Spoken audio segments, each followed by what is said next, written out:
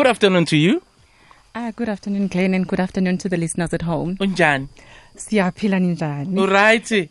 Kakhulu. Besaba phela uzothi ukhozi unamaphiko phiko ukuthi hayibo akeke kanjani 2000 la. Why are you laughing? So fortunately you told me ukuthi no I'm with it. I know it's 2000. Yep. It's not going to accept uphumelele la simthembi ke uphumelele then. You might end up saying that. Welcome to the show, and obviously breast cancer is very dangerous disease. A lot of people don't know much about it. A lot of people don't talk about it. A lot of people are scared to check themselves, and are even scared to go to a doctor to get a proper checkup, because we are always scared of the bad news. But like they say, prevention is always better than cure. It's better to know during the early stages of cancer, so that, you give yourself a chance to survive. Yes. Couldn't agree with you more, Glenn, because I think in our country, basically, our women they fear rejection than death, which is the saddest part. Yeah.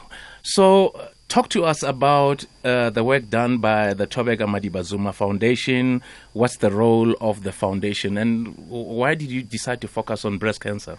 I think for me, Glenn, as much as my background is finance, having studied the BCom degree, yes, I realized that in our country, for our country to move forward, as a developing country, and for it to grow, it needs a healthy workforce. And without a healthy workforce, you wouldn't be able to achieve economic growth that is desired by the country to take us to a level whereby, we can be considered as a developed country. So it was important that one looks at what are the issues that are really affecting our people, why are they dying, and why also are they staying at home sick.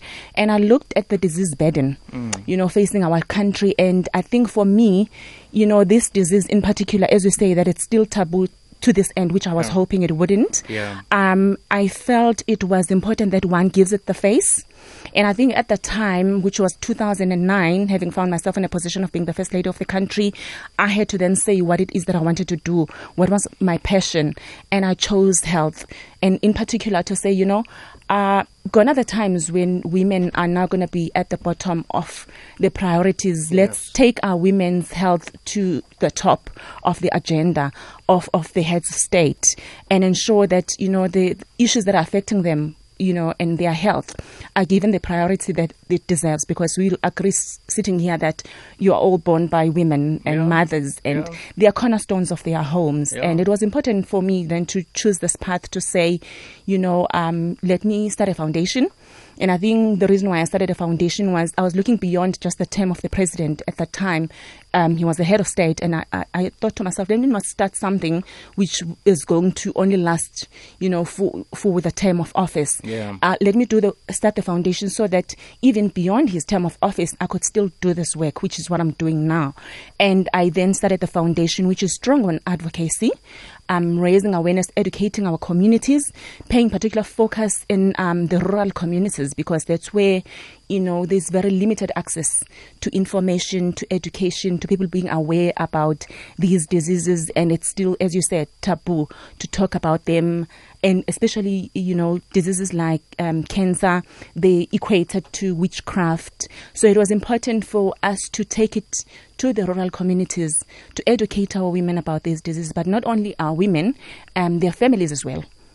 Because it's very important that we educate the families so that they can provide the necessary support. So I'm sure when you were the first lady, obviously, you were not able to focus on your foundation 100%. I take it now you have ample time to focus on it. You're able to travel, and obviously it's not easy traveling in rural areas, and obviously you also need to work with people. Do you have an office? Where are you based? We're based in Durban, but we cover the entire country. We don't limit ourselves to our base, which is Durban, primarily Durban. And as you correctly put it, yes, before, my responsibilities, or rather my I had to divide myself between the official spousal duties as well as, the foundation. And what had to be my primary focus then was the official duties. That when duty calls, you have to avail yourself, and the foundation then became secondary. But now, one has ample time to look at even those things that one could not do at the time. And I think I'm quite happy with the fact that now, all my attention is devoted to the work, and it's my passion. It's what I love doing. And we know that you're doing this obviously from the bottom of your heart, but obviously to run something like this costs a lot of money. It does. People don't care whether, you're helping the community. You're also helping the country in a sense that it also affects the economy of the country when people don't go to work. Absolutely. Most homes in South Africa are headed by women, and women are very important. So how do you survive? Do you pay salaries? Do you have people who work for you? Yes, Glenn.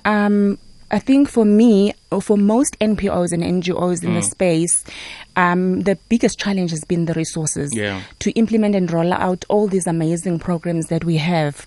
Funding has been limited, and also just been channeled to fighting infectious diseases, your HIV, AIDS, and TB control in our country. Not so much the non-communicable diseases. But I think the tide turned when we attended the General Assembly in New York, when the heads of state said, let's stop, let's look at the non-communicable diseases. And I think for me, having belonged to the Forum of African First Ladies Against Breast and Cervical Cancer then, it was the biggest, I think, achievement for us to say, our proximity to power and to our husbands as the head of state, we could advocate at home. We didn't need to make appointments with them, and we were successful in ensuring that it gets the attention it deserves, because the non-communicable diseases are diseases that didn't get that attention. And I think at that highest level,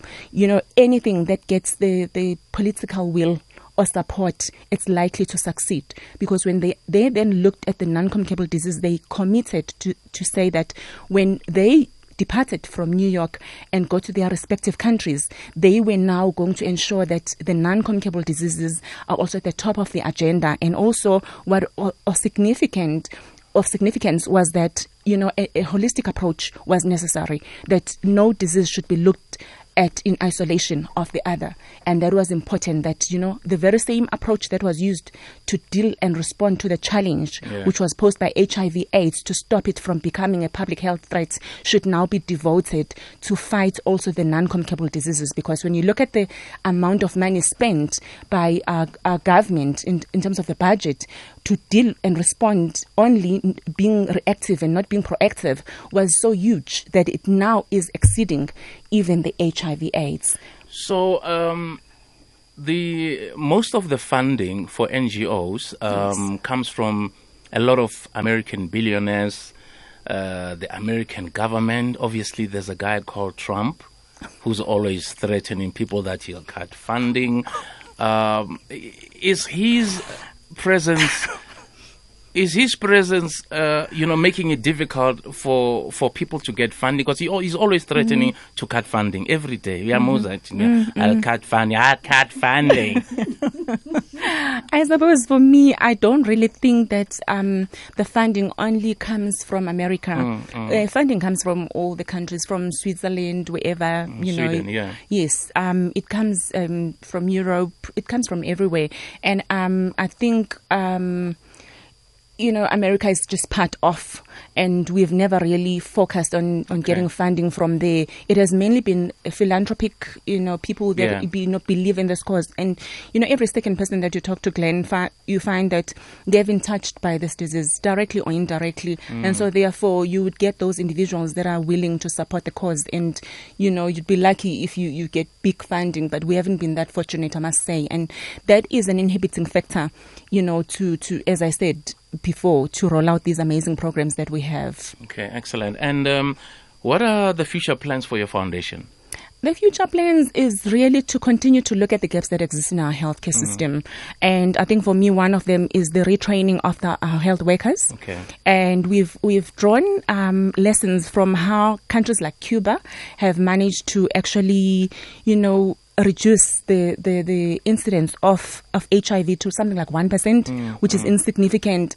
And I looked at that model and I said to myself, okay, how did they make it? And it was easy and it was simple. It's within our reach, and that's healthcare workers that would profile each community and each household, to look at the disease burden facing that particular household and ensure that while they create education, they also profile that family to know who has chronic illness, and also in terms of screening, scaling up screening. So healthcare workers have been in the answer for Cuba, but also, we would meet annually and exchange expertise and lessons learned, and come back, tailor make them to suit our own respective countries, and not really say, I'm going to take as is and apply it in my country, because each country is different and the burden of disease is also different for each country. Yeah, and I think, speaking about health workers, personality is also important. You hear stories of women who've been raped, and they don't even bother to report cases because when they go to police stations, they're ridiculed. Like some people will say when they go to hospitals,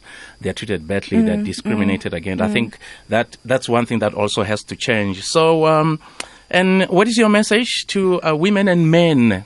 Because breast cancer also affects men, this month. Not only does it affect men, I think for me, we need to, as women, look at men as our doctors at home to say, can you check my breast? Can you notice the difference if there's any change? I always call on women to say, let's be in partnership in responding to this, because men need to be educated. I found that when we go to the rural areas, you'll be shocked that when a woman stands up and says, I discovered that my breast was affected by breast cancer, and my husband told me that when he paid lobola and those cows were for a woman with both breasts, and now that I'm going to lose one breast, he's done with me. Ignorance and insensitivity. And I know it sounds upset, but that's what we've come across when you go to the rural areas, and it was important therefore to educate everyone. And ensure also that, because one of the risk factors is smoking, to ensure that men are empowered with the knowledge to say, don't smoke in the presence of your family, because you're exposing them. If they're secondary smokers, they then are more at risk, of getting these cancers. So, we educate men as well and women, and empower them with knowledge on how to respond. Because one thing is that becomes difficult, that when you get hit by this, you don't know what to do. And also for me, what is we've been lobbying for is the reduction of the cost of medicines for life-saving medicines. We're no longer talking about the medicines that are going to prolong your life, but we're looking for medicines that are going to save the lives of our people, and also lobbying for ensuring that these medicines are produced here in our country. There's no reason why we shouldn't. We should go outside of the country and pay, exorbitant fees, because for me, it has changed from life-saving to profit-making, putting profits before the lives of our people. Because you'll be shocked when I tell you that for one woman to be treated for breast cancer, it would cost 250,000 per person in a public healthcare setting.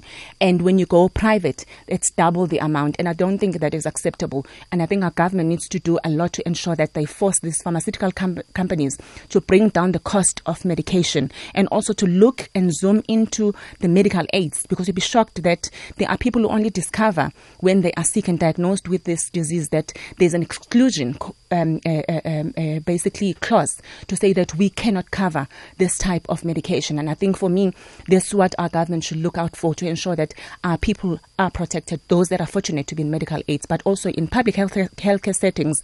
Our women need to have access to treatment, life-saving and quality drugs. Such a pleasure having you in our studio, Tobeka Madiba Zuma, former First Lady on the Glanzito Super Drive. Good having you. Thank you so much. Thank you for having me. Don't be surprised mabacela ukuthatha ama-selfie nawe. Sengiyakutshela nje. Wazi nje mina ngiyakubrief